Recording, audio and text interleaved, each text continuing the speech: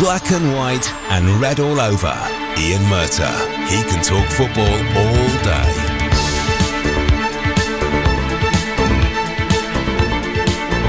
Well, it's been an eventful few days for the big three of the North East, and it's a very important weekend for the three of them as well. 3 tough games. But I think there is only one place to start, and that's I want to pay tribute to Tony Mowbray. I lost count many years ago how many managers I've dealt with over the years, but Tony Mowbray is one of the best when it comes to integrity. He's a decent man, he's an honest man, and I think the overriding emotion when the news came out that he'd been sacked, and I'm not just talking among Sunderland fans, obviously Middlesbrough fans hold him close to the heart as well, but also Newcastle fans, I think there was sadness. It reminded me just a little bit of when Sir Bobby Robson went. Now, I'm not comparing their managerial achievements, but I think that Tony Mowbray, he earned the respect of the football fraternity because he's a good human being, and I'd like to wish him well for the future. I hope, and I think he's still got quite a contribution to make to football in this country. Yeah, I mean, there was a lot of shock, wasn't there? And we've had a couple of messages in tonight. Colin from Sunderland said it was a shocking decision. Do they realistically think they're going to get better than Mogga at Sunderland? Andy said that he's lost all the faith in Speakman and all of those behind the club. I'm in despair, he said. Darren, I would slightly disagree with that, because much as I'd have liked Tony Mowbray to stay, I do believe, Christian Speakman, that there is a strategy at Sunderland.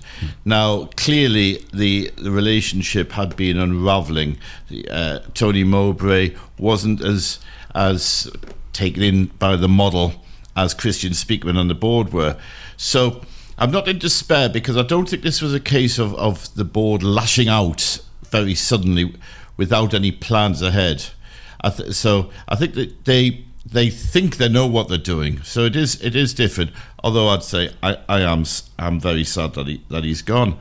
But anyway, we're not just going to be talking about the Sunderland situation. Mm-hmm. I was at a fascinating press conference with at Middlesbrough yesterday. Michael Carrick talking about the visit of his very good friend Kieran McKenna, the Ipswich manager, of course. Ole Gunnar Solskjaer's coaches at Manchester United, and Michael came out with an absolutely memorable quote. It's one of the quotes of the season. When we asked him, how well do you know each other's games, he said, "We worked in each other's pockets for so long at United, we kind of emptied each other's football brains onto each other."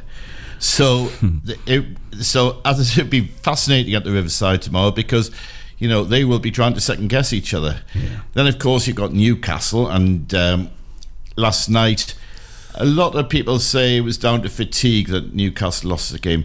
I've got another reason why they lost. Newcastle are arguably the Premier League's best pressing side. They don't allow sides to build from the back. Now, Everton don't build from the back because they like to get the ball into the opposition territory as quickly as possible, from Jordan Pickford's excellent left foot to the defenders, and Newcastle didn't have the chance really to put pressure on the Everton defence. There was one moment, I know, I think it was in the second half, when Tarkowski's loose control presented a chance to Anthony Gordon. But I thought Everton had done the homework on Newcastle pretty well, and they ran out deserved winners. Now, my first guest, he's had a very, very busy week. I tried to contact him all day Wednesday just to set up this show, and I think he worked a 15-hour day, which put sports journalists to shame. And yesterday, I know he was down at Merseyside and will have got back in the early hours again.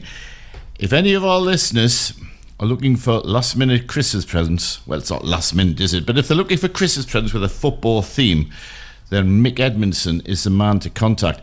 Mick is the owner of the Back Page football merchandise shop. He opened the Newcastle branch just a few hundred yards from St James's Park 20 years ago this month, and there's another branch opened in the Metro Centre. And it's not just for Newcastle fans, it's for football fans who across the land, really, who are up here wanting to buy some stuff. So I'm delighted to welcome Mick onto the show. And I think the first question has got to be, how are you feeling, Mick, after the week you've had? Hi, Ian. Thanks for inviting us on. Shattered, absolutely shattered. I bet you are. I'm at the Metro Centre shop as we speak, the back page in the Metro Centre in the office. I didn't get back from Liverpool until about 4 o'clock this afternoon. The traffic was horrendous, left at 11, and the traffic was really bad getting back. So, yeah, a bit busy week, but it's always busy this time of year. But I think this year, obviously, with the Champions League, we've got, and still in the League Cup, it's a bit more hectic. Before last night, I had 6 away games in the space of 30 days, I think. Wow. And 3 of those are London as well. So I'm back down with Spurs on Sunday. Then we've got Luton and Chelsea. That's all before Christmas. Rest for the wicked. No rest for the wicked. Listen, but I love it. Good. We'll talk about the football later. I'd like to just talk about your business, and I think it's important with our listeners stretch from Berwick right down to Teesside, and there'll be hopefully a lot of Sunderland fans and Middlesbrough fans tuning in as well as Newcastle fans. Now they are perhaps not in Derby week, but they are assured of a warm welcome in your 2 shops, aren't they? Despite them being on Tyneside. Yeah, that's correct. I mean, the back page is obviously it's predominantly Newcastle. We're obviously based in Newcastle City Centre and Gateshead, so it is predominantly Newcastle United. Be silly not to be, really. But we do sell other club stuff. Unfortunately, Sunderland and Middlesbrough don't outsource stock. So if, Sunderland, the official club crest, there's only a few items we're able to get a hold of, like metal signs and bits and pieces. But in Middlesbrough don't outsource it at all. So we come up with some of our own designs, obviously not infringing copyright. So we've got a lot of prints for Sunderland and Middlesbrough. We do our own mugs and stuff like that. But yeah, we do every club. I mean, every club that licenses stuff out. So everything from Barcelona, Juventus, Bayern Munich to abroad, to Celtic, Rangers, and then around England, Wolverhampton Wanderers, Aston Villa, all the big clubs. But Leeds are similar to Middlesbrough, Sunderland. They don't outsource this stuff either. And currently Newcastle United don't. And that's nothing to do with the new ownership. That is a deal that Mike actually struck up with Castor. So any official Newcastle United products we have in the store is stock that we've had for a long time. And when we knew it was going, like belly up, so to speak, managed to get what stock was available into storage, Well, I've been visiting your shops. I was going to say I've been visiting your shops, and there's books of every club from Aberdeen down to Wolverhampton Wanderers. And are you stocking Bob Murray's book? Because I know Bob Murray is donating all proceeds to the Sunderland Foundation, and he's raised 75,000, trying to get up to 100,000. But I haven't seen it in a lot of booksellers. Are you allowed to sell that book as well? To be honest, I'm unaware of that. I mean, we've probably we've got every title that's in print that's available, and we pride ourselves on that, no matter which club or so everything from York City to Aberdeen, like you say. But we've got every in print book in stock and more as well. But if you go into somewhere like Waterstones, they'll have, say, 25, 30 titles on football, maybe 40 titles. And we've got over 1,000, 2,000. Yes, I've noticed. I'd like to ask you generally about your merchandise, mate, because, I mean, you sell DVDs, programs, etc. I'd like to ask you because, in music terms and films, DVDs, there's been a sharp decline because of streaming and Netflix, etc. Now, are DVDs just as popular at your shop? No. The famous Hawaii 5-0 for argument's sake, just to pluck one out of there. No. Well, for instance, the Hawaii 5 were the 5-0 against Man United, the 20th of October 1996. Never forget that day. But that was available on your mind.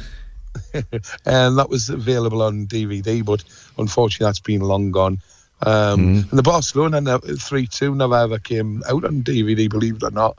That's right. But DVDs, well, to be honest with you, we've stopped selling them in the Metro Centre store. We sell them in the Newcastle store.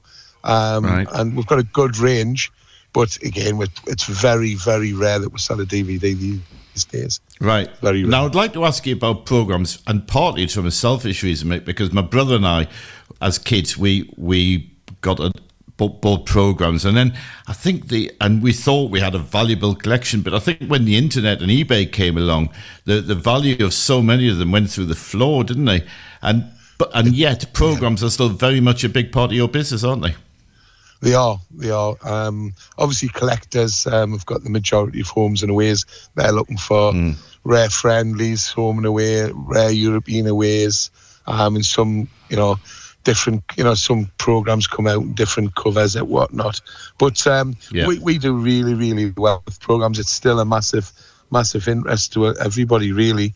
And as long as the clubs keep the programs going, I think this will be the case. I know there's one or two clubs, lower league clubs, that don't print a programme anymore. I know Collard stopped doing it last season, which was very sad. Right, is that correct? Yeah, it is sad, but the youth of today, the young'uns coming through, they don't want to collect records. They don't want things on the shelves that, like we used to have. Like, I've got a huge record collection. I've got a big programme collection. We were hoarders.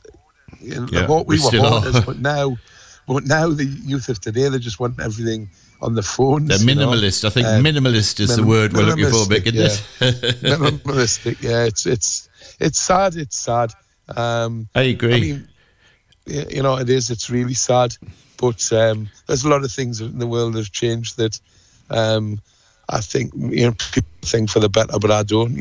I'm still a hoarder collector. Yeah. But funny enough, really well. Good. And records, actually. I've started getting my Led Zeppelin, my Neil Young and my Pink Floyd back on the new vinyl, and my kids, who are all under 30 or just under, they're now buying vinyl as well. They like it. So there is hope for the future. There is, yeah. I'd like to turn to match days now. I've always thought the back page is one of those places which helped the fraternity of rival football fans, because I would imagine if Newcastle are playing Arsenal or whether they're playing Liverpool, whoever, I would imagine you'll get an awful lot of fans from the away team visiting your shop.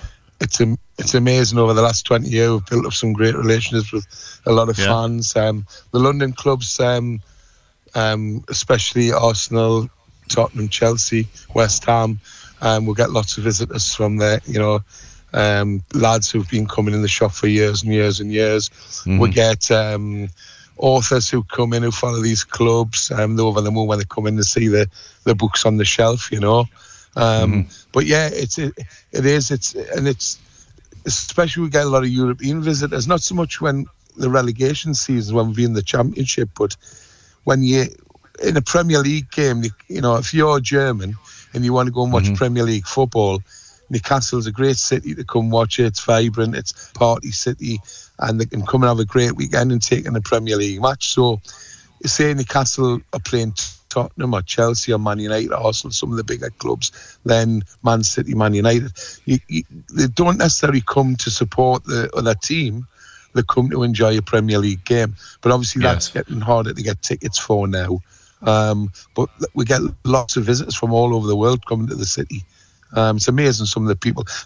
Going back to the supporters who visit, the likes of Ben Elton, he's an Arsenal fan. He's been in a few times, when the Arsenal are playing up here. Yeah, Ben Elton, fantastic. We get so many. We've had Olympic gold medalists in the shop. We must have had over 400 or 500 footballers from, when I opened it 20 years ago, I never dreamt. Peter Reid's been in the shop. Peter Reid's one of the nicest blokes you could ever wish to meet. He's top class, yeah. What a lovely, lovely man he is. We've had Steve Harmison, we've had Glenn McCrory, we've had boxers, we've had Greg Rutherford, we've had actresses, actors. It's you don't know who's going to walk in the door next. It's just such a joy. It must give you fill you with a lot of pride. It does, pride. I think we're adding something to the city. I agree. I think it's, there's nothing like it anywhere in the world. You used to have sports pages in London where I half pinched the idea from. Yes, but I remember going there as a kid. London, yeah. Well, I did a fanzine called Toon Army News, and I put that in there way back in the early 90s. And I used to visit when Newcastle played in London. I used to go and look through. But I always felt that all they ever did was books and fanzines. They never had T-shirts, really. They never had hardly any DVDs back in the day, or videos. Didn't have any framed pictures. So I used to supply them with framed pictures of different clubs. Did you really? In the 90s, I always think, the idea. Newcastle, you've got the shop. I've always felt that Sunderland and Middlesbrough have been at the forefront of the fanzines. I mean, the Love Supreme is an outstanding fanzine, and it's still going in paper form, as is Fly Me to the Moon, ironically named after Tony Mowbray. And I was at the Middlesbrough press conference yesterday, and Rob Nichols goes to all the press conferences. He's so devoted, and I'm hoping to have him on my show. Over the years, Yeah, he's a really nice lad. And I always think it's a pity that the Newcastle fanzines dropped their paper versions, because, let's face it, fanzines are there to be read when you're sitting on the loo, aren't they? Exactly. I totally agree there. I'm not an online person for reading, to be honest with you. When I go on holiday, I still buy books, physical books. I think a lot of people do, to be honest with you. It was a worry a few years ago when they did what they called I forgot what they're called now, the digital books you buy, what they're called. It was e-books. E-books, but then... The e-books, okay, yeah. Kindle. I'm like you. I like a good hardback book, yeah. Yeah, exactly. But, so... It's just so interesting, It's just so interesting. I find it fascinating, and I would urge anyone, whatever they lead you to pop into one of your two shops, because I'm guaranteed, whether they're red and white, black and white, or somewhere in between, they'll find something they like. Now, anyway, let's turn to something possibly you don't want to talk about quite so much. Last night, now Newcastle were well beaten, weren't they? They were. I'm disappointed with the performance, but at the same time, we're playing the same 11 players week after week after. Well, it's not week after week. It's half week after half week. It's tough, yeah. And we can't change things. We can't, like you mentioned there before about they play the long ball, Everton. But last season we're playing the long ball and we beat them 5-1. I think we've got nothing on the bench to come on. Nick Pope's a big miss, and I did say this to people. He's going to be a big miss. His presence at the back four. And behind the back four, his presence. Why is Hall not playing? Why is Hall not playing?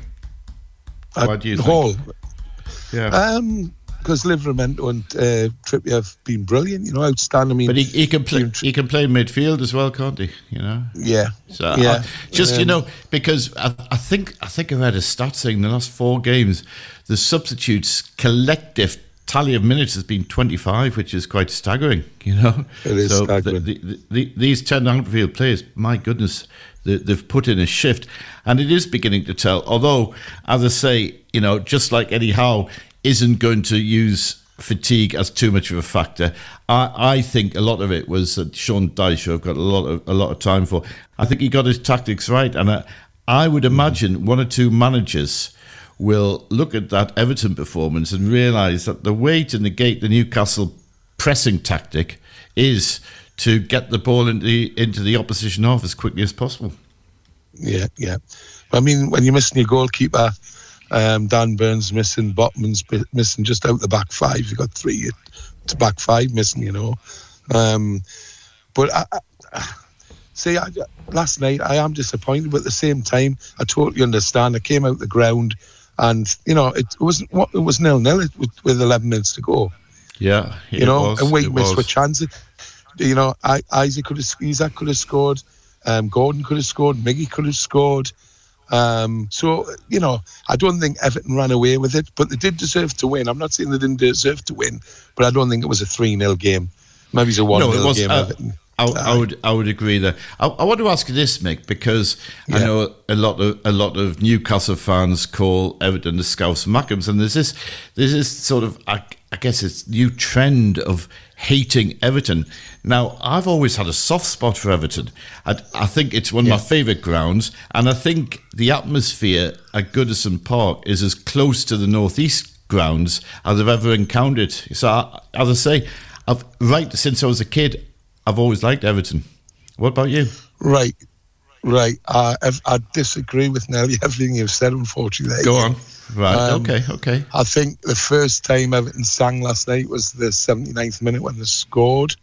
I was there last season. The stadium was empty with about 25 minutes to go. I mean, the thing is with Goodison Park, we never ever play them away on a Saturday. We never ever play them at home on a Saturday. I think we played them at home on a Saturday under when we couldn't get there. It was just, that's right. It was Graham Jones's first game alongside Steve Bruce. Yeah, that's right. Yeah, it was an early kick-off on the Saturday, and I mean, correct me if I'm wrong. I'm probably wrong, but the last time I can remember going there on a Saturday was way back, probably 2010-11 when Hatton Benz Arthur scored that great goal at the Gladys Street end, and we won 1-0. We nearly always seem to play them. I mean, we played them on Thursday last year. It's Thursday this year, or it's around about Christmas time at home. It never seems to be on a Saturday. It's but strange how this works out. That's new, isn't it? Well, no, because back in the day, I mean, it's hard to say because I've got a lot of friends in Liverpool. I mean, I was drinking with a couple of Everton lads there yesterday afternoon and last night before the game. And then, unfortunately, fortunately, they were on night shift last night, so I had a couple of pints before the game. Then they didn't meet us afterwards, so I was quite pleased about that. But yeah, it's just, I think the Jordan Pickford thing doesn't help, Sunderland. I don't think that helps things. But it's one of those where I think somebody's just come up with this Scouse Mackem thing and it's stuck. But I mean, I don't hate them, but I don't like them either. And it's not one of my favourite grounds. I mean, I was in the Upper Bullens last night, and I was last season, and the view was shocking last night. Actually, for a 6'2" journalist, the press box isn't too comfortable either. But it is iconic in a way. Listen, before you go, and it's been fantastic talking to you, Mick. I'm going to ask you to do one possibly easy thing and two very hard things. I'm going to ask you first of all for your prediction for Newcastle's trip to Spurs on Sunday, but I'm also, like I ask every guest, whatever their allegiance, their predictions for Middlesbrough and Sunderland. So we'll go to Newcastle first against a Spurs side who haven't won in 5 games. What's the score going to be then? No, it's 1 point out of 18 they've got. So 1 I out think of 6, that's Sunday, right, yeah. 1 point out of 6 games. So I think on Sunday, 4:30 kick-off, I think Tottenham Hotspur reserves 1, Newcastle United reserves 1. I like that. Right, now, let's see how narrow-minded you are, Mick. Sunderland against West Brom, lunchtime kick-off. Lunchtime kick-off, early kick-off, just like the derby's going to be. Yes. Sunderland 1, West Bromwich Albion 2. Interesting. And Middlesbrough against high-flying Ipswich. I reckon it'll be a draw. I think Middlesbrough could get a draw there. I think Middlesbrough 2, Ipswich 2. Do you know what? My predictions are pretty close to yours. I'm going for 3 draws. I don't think I've done that this season, but I think all 3 of our teams will get a point. And that wouldn't be a bad result for any of them, to be honest. So, listen, Mick, it's been fantastic. How long are you working till tonight? Well, shop shuts at 9. I'll probably be here at about 11, I think. Then back first thing in the morning. It's crazy this time of year, It's and I'm away to Tottenham on Sunday as well. And I've had a couple of days down in Liverpool, so get the hours in tonight and make sure all the stock's on the shelves for everybody for the weekend. Fantastic. Well, you might not get your reward in London on Sunday, but you should get in heaven. So take care. Thanks very much, Ian. Thank you. All the best, Mick. Bye-bye. Bye-bye. All the best. Bye. Smashing. This is black and white and red all over with Ian Murtagh. Well, that's... Yeah. I remember as a kid going to there were fans from Newcastle and Middlesbrough used to go to Roker Park because there was a programme shop just behind the Roker end. There was a guy called Phil Curtis ran it, and that was like this treasure trove of football memorabilia as well. I've always been fascinated by it, so I really enjoyed talking to Mick there, Dan. No worries. And we've got another guest coming up after the sports news. We have. It's Simon O'Rourke of Tyne Tees, who is an outstanding journalist who has incredible knowledge on all three of our teams. So I'm looking forward to having a good chat with him. Well, we'll have a chat with Simon about all things North East football right after this. Whoa, Celestial, Celestial Windows. Whoa, Celestial, Celestial Windows. Whoa, Celestial, Celestial Windows. Whoa, Celestial, Celestial Windows. Windows, conservatories and so much more. With high security, great quality, the company you've been searching for. Whoa, Celestial, Celestial Windows. Whoa, Celestial, Celestial Windows. Why do clients choose Ather & Co? Very diligent, very caring, put themselves in my shoes. Always informed me, kept me up to date of what was going on. Didn't feel I had anything to worry about, and I had nothing to do other than turn up for a medical. Athers did the rest. For the full story, see athers.co.uk/reviews. Choose the one you know, Ather & Co. This is Elton John.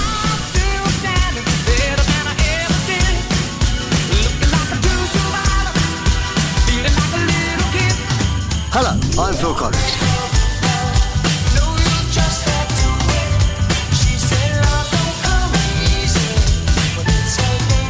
Hi, this is Lionel Richie.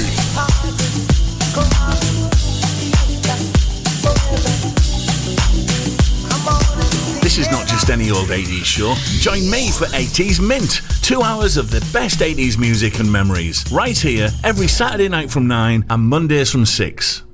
The Red Sport Update.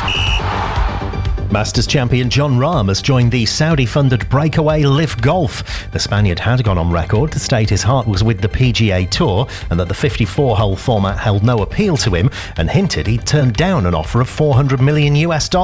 He told the Liv Golf channel why he's now making the move. I think the innovation and the vision of Liv Golf is what pushed me over to at least give it a chance and hear the pitch out. Ange Postecoglou says Tottenham could be set for another blow, with his senior assistant coach Chris Davies yet to make a decision over the vacant Swansea job. Spurs rejected an approach from Swansea to speak to Davies earlier this week, but the Welsh outfit haven't given up hope of hiring him. Ex-Celtic and Leicester coach Davies was on the touchline for Tottenham's 2-1 home loss to West Ham yesterday, which made it 4 defeats in 5. And there'll be a 7:30 inspection at Sandown tomorrow morning ahead of day 2 of the Betfair Tingle Creek Festival. Significant rain is forecast tonight. Black and white and red all over. He can talk football all day. Ian Murtagh. The red, the cat and the tin. Well, my next guest is well known to listeners from Berwick all the way down to Teesside. It's Tyne Tees, Simon O'Rourke, and I'm delighted to have him on my show for the first time. Simon, welcome. Another quiet week in the world of North East football, eh? Hardly had anything to do this week, Ian. Don't know about you. Listen, a lot to talk about. I opened the show. I wanted to pay my own personal tribute to one of my favourite ever managers, Tony Mowbray. I know he was one of your favourites too. You've dealt with almost as many managers as I have. I'll give you a minute to just pay tribute to Tony. Well, as I'm sure you've probably already said, he is actually as nice as everybody tells you he is. He's just a really, really good person. He's honest. He's got a better football brain than sometimes people give him credit for. And to explain what I mean by that, the dour centre-back idea and the grumpy old man thing isn't the actual reality of the football he plays. But he's just a proper human being, I thought, in his most recent post that has just come to an end.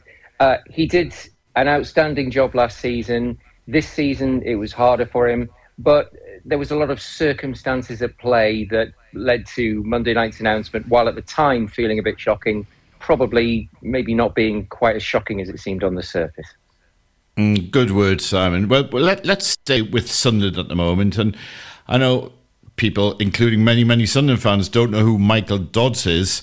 He had a pretty unimpressive tenure as caretaker manager in between the sacking of Lee Johnson and the appointment of Alex Neil at the beginning of 2022. But he feels a lot more confident now. He knows the players well. They know him well.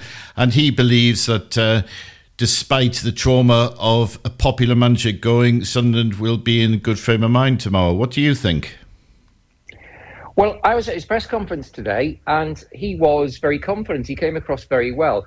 I've often thought that one of the most thankless tasks for people in football is being the caretaker manager and being stuck in front of microphones and journalists, because you don't know if you're there for 1 game, 3 games, 10 games. You don't really know quite what to say. You don't know whether to say nice things or nasty things about the person who's just left. Obviously, today that was easy. He did say nice things about Tony Mowbray. He did come across well. He did make reference to his previous short spell as interim manager at Sunderland, and he said it's actually spurring him on because he wants to do better. He feels he's a better football person since then. He's certainly quite confident about it. He said that the players were very professional about the events of the week, and he's looking forward to the game. Do you know, I was just looking back on my journalistic career, how many caretakers up here have become permanent managers. And I can think of only 2, Simon. Most recently was the Glenn Roeder, God rest his soul, who throughout his interim tenure at Newcastle kept insisting he didn't want the job, and he ended up getting it and doing a remarkable job, I think, taking Newcastle into Europe. And the other one was way back in 1992 when Dennis Smith got sacked at Sunderland. Bob Murray had Neil Warnock lined up to take over, but Malcolm Crosby did so well in his first 2 or 3 games that Neil Warnock thought, I'm not going to take that, and Malcolm was reluctantly handed the job by Bob Murray. Absolutely. I think Malcolm's the sort of top of the charts on that, isn't it? I can give you a couple more. One, would you say that Chris Hughton was a caretaker manager? Ooh, that's a difficult one. You never knew with Mike Ashley, did you? I mean, my friend John Carver was given the job, but John always says I was the manager. I was given a contract till the end of the season. So I think it was the murky world of Newcastle managers under Mike Ashley. I think I'm not so sure about that. It's a good question. I know that was a tough one. If you remember, that was the summer when Alan Shearer had been in charge and was expecting a phone call, but basically there was no phone call. And as I understand it, Mike Ashley just didn't bother appointing a manager, so Chris just did the job, really. That's right. The other one, there was another one at Sunderland. Do you remember Ricky Frazier? Of course. I mean, that was when Roy Keane walked out, wasn't it? And Rick started off, I think, very, very well, but by the end, he knew it wasn't for him, and he almost faded into the background, didn't he? He was a reluctant front man, I always thought. Oh, absolutely. I don't remember if you were there at the game, but their last game of the season where they just stayed up, and Niall Quinn actually came in straight after the game and said, we want to thank Ricky for everything he's done, but he will be stepping down from the role. And I've never seen a man look so relieved. That's right. I think Steve Bruce took over after that. Am I right? Yes, I think it was a few weeks later. But Sunderland, I mean, I always imagined Tony Mowbray with 4 pieces of paper throwing up in the air with the names of the 4 strikers on, and whichever one landed on the ground first was who played. The 4 strikers, it's well documented now, Simon, that none of them have found the net yet, and we're halfway through December. They were much of a muchers, and if there is a footballing reason for his downfall, that in essence was it. Yes, it was, and it was his football instincts making him reluctant to actually stick with one, because clearly he didn't actually think any of the 4 were up to the role of being a central striker in the Championship. So yeah, I mean, it gets to the heart of the whole Sunderland matter, doesn't it? Sunderland have their plan, they have their model, and in some ways, after Sunderland had been basically a zombie club for the best part of 10 years, it's quite nice to talk about them in terms of having a plan and having a model. But they seem very dogmatic about it. They absolutely stick to it. They won't deviate. that's why in the end, the club with the youngest chairman in the division and the youngest squad and the oldest manager, something didn't quite sit right there. And I mean, depends how deep you want to get into it, but it's not the biggest surprise. The striker issue, though, it's another one where maybe the club sits back and feels sort of satisfied with themselves for the business they've done in the summer, but it wasn't really giving an experienced manager what he needed to work with in a division that was going to be tougher than it was the season before because of the teams coming down. Well, that's right. And I think part of it was at the start of this year, of course. I think the Sunderland hierarchy saw that Sunderland were coping without a striker when Ross Stewart was out and was still scoring goals right through the team. Jack Clark, of course, Patrick Robert, etc. And they was thinking, well, we don't particularly need to splash out money on a striker, so let's just bring in a few young'uns. Yeah, it's that sort of situation. Now, this is not particularly having a go at the hierarchy at Sunderland. I think it's prevalent in quite a lot of football clubs and possibly beyond football in wider life as well. I think possibly the upper management sometimes look at things and think the things that have gone well, that was us, and the things that have gone badly, well, that was someone else's fault. Now, the three legends were on before my show, and not one of them thought Sunderland are going to beat West Brom tomorrow. My earlier guest, who albeit is a Newcastle fan, Mick Edmondson, who owns the Backpage franchise, he doesn't think that they're going to win. What about you? Well, you don't either, do you, Simon? Not really, no. I sort of thought a bit more positively after being in the press conference with Mike Dodds today, because I do think he feels ready for the challenge ahead. He feels the squad are going to be ready. He feels the squad have been very professional about it. But I think regardless of whether Tony was in charge tomorrow or whether it was Mike Dodds, that's a hard game. West Brom are ahead of Sunderland in the table. They've got a very good away record. It's tough. They've got a wily, clever manager.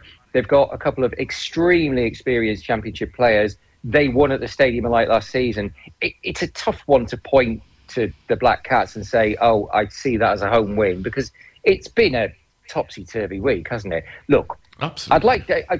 I'd like to think that they play well tomorrow, but whether that's enough for them to win, I don't know. Well, I'm hoping for a lot of action on the pitch because as a print journalist who will be there, I've covered Huddersfield Town when Carlos Corberán was in charge, and his English isn't the best, and he's not the most quotable manager around. And of course, national newspapers aren't particularly interested in the words of an interim boss either, in Mike Dodds. So I'm hoping the action will fill a lot of my copy. And I'm going for a draw. I think Sunderland will find it difficult to win, but they're still a good team, I believe, and I'm going for a 1-1 draw. I think the most ironic thing tomorrow, and perhaps in some ways the most obvious thing, would be if a Sunderland striker scores a goal. Yes, wouldn't it just? Now, let's turn to Middlesbrough. And as I mentioned earlier on the show, I was at Herworth yesterday. Fascinating press conference with Michael Carrick talking about his friendship, his relationship with Kieran McKenna, the Ipswich boss, who, of course, they worked in tandem alongside Ole Gunnar Solskjaer at Manchester United, and they've kept in touch. He revealed that before taking the job at Portman Road, Kieran rang him up asking for his advice, and it was fascinating because there certainly will be no mind games at the Riverside tomorrow because, as Michael said, they know each other's minds so well, having grown up together in coaching circles. Well, I mean, absolutely. Isn't Ipswich one of the lovely stories of the football season so far as well? They've been absolutely brilliant. I was looking out some pictures today. I just some PA pictures. Obviously, we were doing this story as well. And there's a great picture of Michael Carrick's at one side, Kieran McKenna's at the other side of Ole Gunnar Solskjaer. There's also a shot of them both on the training pitch with Jose Mourinho as well. There's a nice shot of Michael Carrick hugging Kieran McKenna when that very, very brief spell when Michael was caretaker manager at Manchester United. I mean, they're obviously close. It's intriguing. I mean, you look at Kieran McKenna and he's, I suppose you'd say, flavour of the month. I don't mean that in a flippant manner. He's just doing so well at the moment. But I'm really impressed with Michael Carrick in a coaching capacity, and he seems a good bloke as well. So I think it's a fascinating game in some ways because of Newcastle always take a bit of air out of the room and what's gone on at Sunderland this week. That they, in some respect, they've taken a bit of headlines this week, but I think this is the most interesting game in the North East this weekend. I wouldn't disagree with you there. Now, if you were Michael Carrick, who would you play up front? Because Josh Coburn, he does an awful lot right. Latte Lat does an awful lot wrong, but looks a more likely goal scorer. And of course, he scored 2 at Elland Road last week in the 3-2 defeat. It's a tough one, isn't it? It certainly is. Good to see Latte Lat on the score sheet and scoring 2 goals in the game. That was fantastic. If it was me tomorrow, I would start with Josh and possibly finish with Emmanuel Latte Lat. Because, possibly get an hour, 65 minutes out of Josh and then hope for the slightly more wild cards talent of Latte Lat. Possibly if the game's level or they're winning or they're losing or whatever by 1. That would possibly be the way I would go. But I think it's difficult to drop a player after he scored twice last week. Do you know, that's very interesting because I think it was a couple of weeks ago I said exactly the same. I think Josh Coburn's someone who can tire a defender. He, like a boxer, he can give him the body shots and he might not deliver the knockout blow, but he can wear him down. And then on comes Latte Lat, who's faster, sharper, but possibly with a looser technique. Who will? Yes, he'll get more chances, but he'll miss chances as well. And he is almost like the archetypal substitute, isn't he? Yeah, absolutely. And it's one thing I've become more interested in the last 10, 15 years with football tactics. And I see it in the way that managers do it as well. That the starting 11 is not necessarily picked to be the finishing 11, if you know what I mean. It's like, well, I've got my starting 11 and my substitutes with which to win this football match. And therefore, this player, and this player is more used to me coming off the bench after 65 minutes. Yeah, fascinating. And you're absolutely right about Emmanuel Latte Lat. I think at the moment, he's sort of crying out super sub almost at times. Yes, I agree. You've got to be careful there, Sam. You're beginning to sound like Eddie Jones with all his finishes. but it is a valid point. Football is not an 11-a-side game anymore, is it? It is a squad game. So again, I'm going to sit on the fence. I've got a very sore bottom tonight. I'm going for another draw. I think this one might be a 2-2 draw at the Riverside tomorrow. What about you? I like this one. I'm actually going to go Borough on this. Interesting. I still, in some respects, overall struggle to see where I think Borough are going to finish this season. Because obviously, bad start, purple patch, and now it's sort of evened out a bit. But actually, against the teams at the top, they've done pretty well. They beat Leicester recently, yes. Obviously. Yes. They gave Leeds a good game. They've beaten Southampton. I just fancy this one, home advantage, and obviously the two managers do know each other very well. Give me Borough on this one. Good. Now, Newcastle, last night, they were pretty well beaten, 3-0 at Everton. I'm going to start off with a very tough question, Simon, because I think you'll give me a good answer. Now, everyone knows Eddie Howe is an outstanding manager. He manages the team very well. Lately, has he managed his players very well? Well, Newcastle are the only team who currently do play football with 11 men. Indeed. Great answer. So I know what you're saying, but I think there's an element of hindsight. I think he would have had to be almost clairvoyant. He would have had to be almost clairvoyant to have thought a month and a half ago, I need to sit Bruno down for a couple of games, or Anthony Gordon needs a rest. Incidentally, I think Anthony Gordon needs a rest, but I'm not sure he can get one now. It's tough. You could argue with one or two players, yes. You could argue with someone like Kieran Trippier. Should you have trusted Livramento a bit earlier in the season and perhaps just not put as many minutes in Kieran Trippier's legs? But I think it's one of those situations where teams do occasionally come up against where the injuries just sort of, it becomes an epidemic and they get out of hand. And I'm struggling to see how he can change it for Sunday. Well, he can. He could make 4 changes, but then it looks like a League Cup team. I don't really see what he could have done different because the injuries all came sort of quite close together. That's right. Lewis Hall's an interesting one. 1-2 fans are beginning to ask, why is he not playing, or at least coming off the bench? Yeah, it's an interesting one. Obviously, he's not really played a lot. I mean, he scored that eye-catching goal in the League Cup win at Man United. but especially the last couple of games, you do ask yourself. So on that one, that is a thing that you can say to Eddie Howe and say, well, is that something that you could have used to alleviate the pressure on bodies? But I mean, if it was me, I would play him on Sunday. I looked at their bench last night after the game, and I was thinking about, I mean, that team is crying out for a refresh and a few people to sit down before the Milan game in the middle of the week.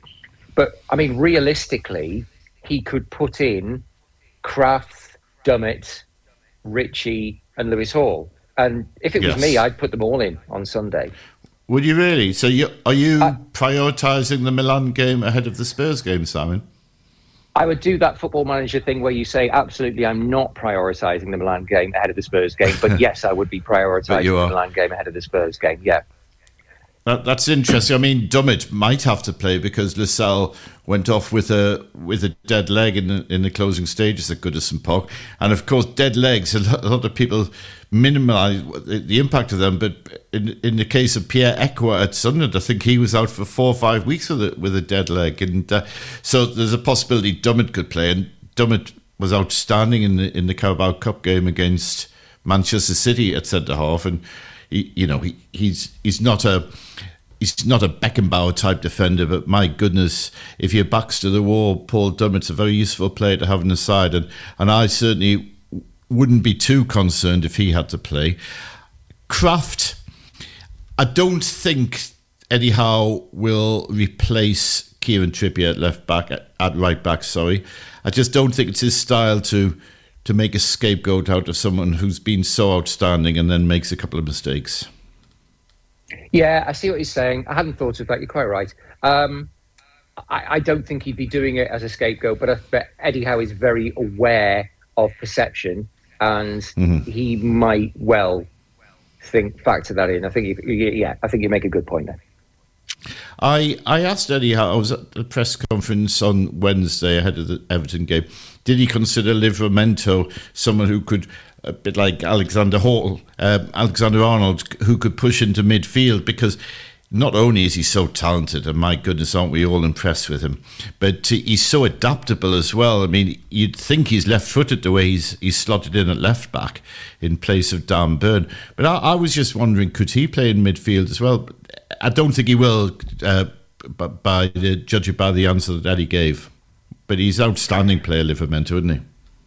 Yeah, I think they've got an absolute diamond there. I wonder why they didn't use him earlier. I mean, you can possibly say just the outstanding form of the likes of Kieran Trippier and Dan Burn, but yes. Yeah, he does look an absolute diamond. And I think it's an interesting theory that he could play in midfield. I mean, didn't he actually have a spell of a game where he actually played sort of wide, even further forward than that?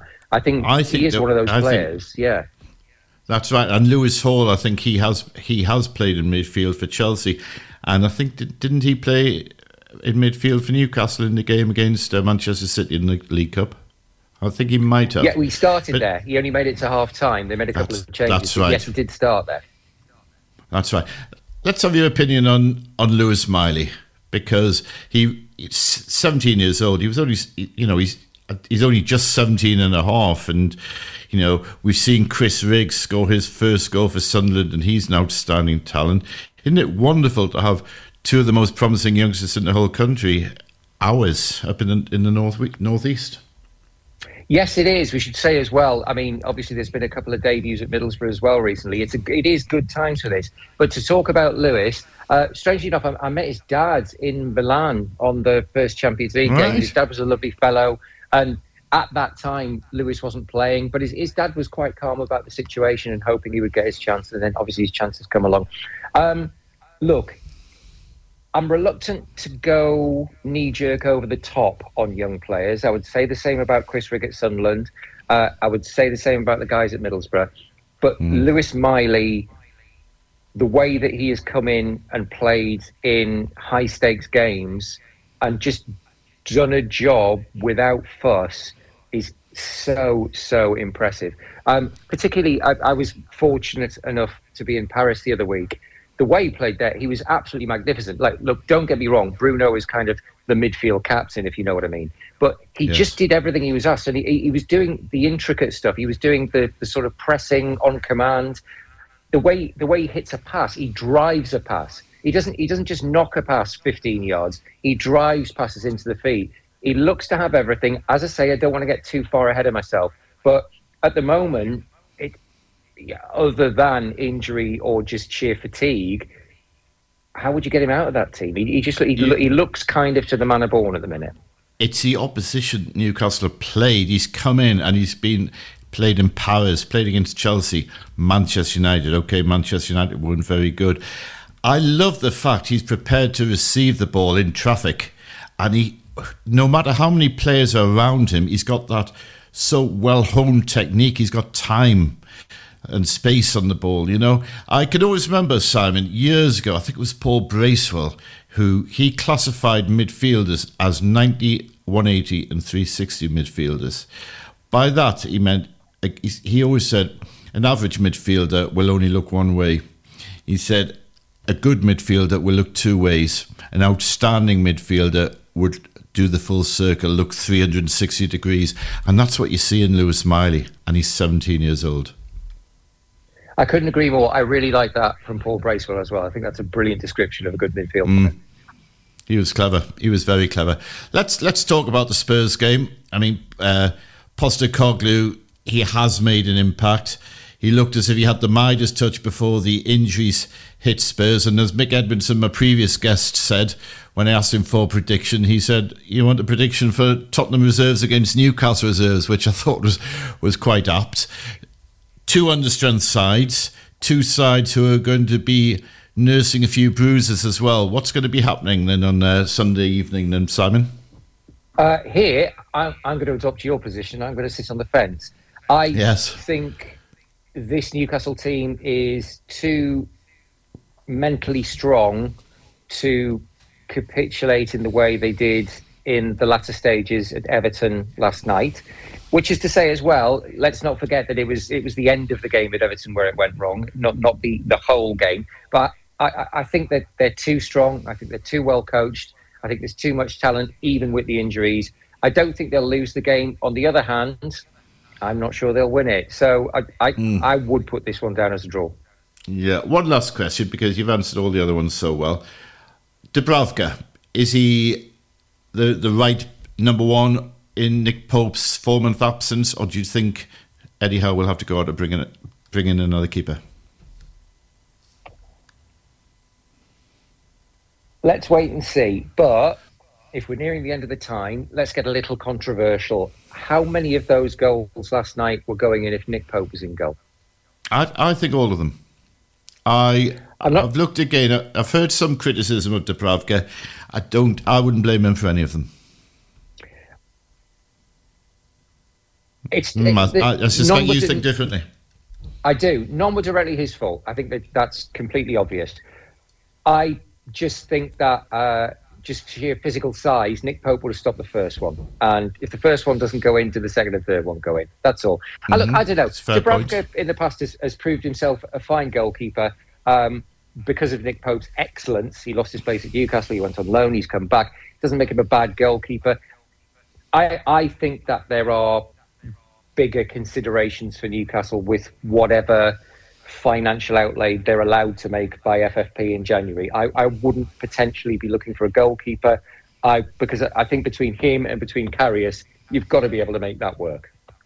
I would think so. Now, will I be seeing you in about 16 hours' time at the Stadium of Light, Simon? You will. As I said, I actually genuinely would probably prefer from a football point of view to be at the Riverside tomorrow, but we do go where the crises are, don't we?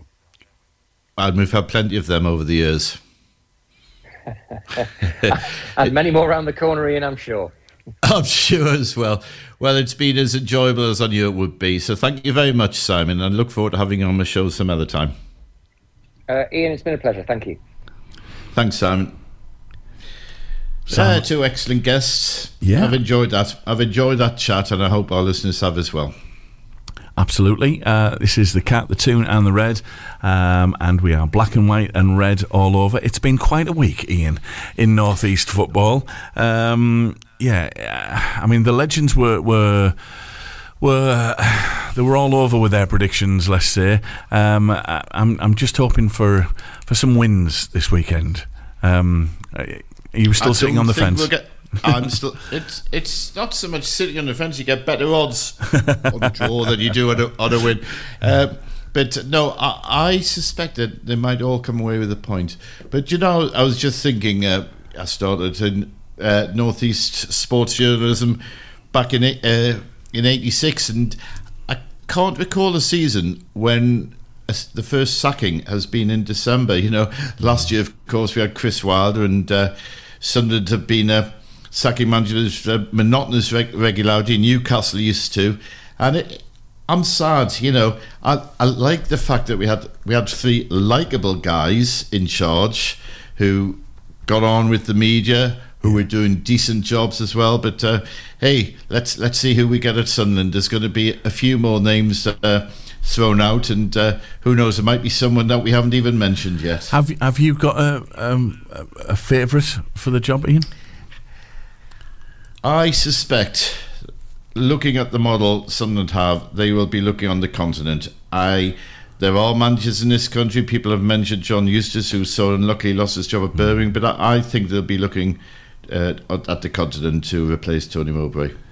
Yeah, I mean, there was a lot of talk, wasn't there, about early on in the week when the decision was made about Heckingbottom, and I think there was a feeling that, being an ex-Sunderland player, he may come back, and but yeah, I can't see that. Yeah, I think that would have probably happened before now. I think there's obviously a lot of miles yet still in this one. Yes, I think there will be an appointment this time next week, but I don't think it's imminent. Listen, Ian, thank you very much. Another great show. Have yourself a wonderful weekend, and we'll be back and you, Darren, next Friday after the Legends at 7. Yes, all the best. All the best to you, Ian. Enjoy your weekend, folks. Have a good one.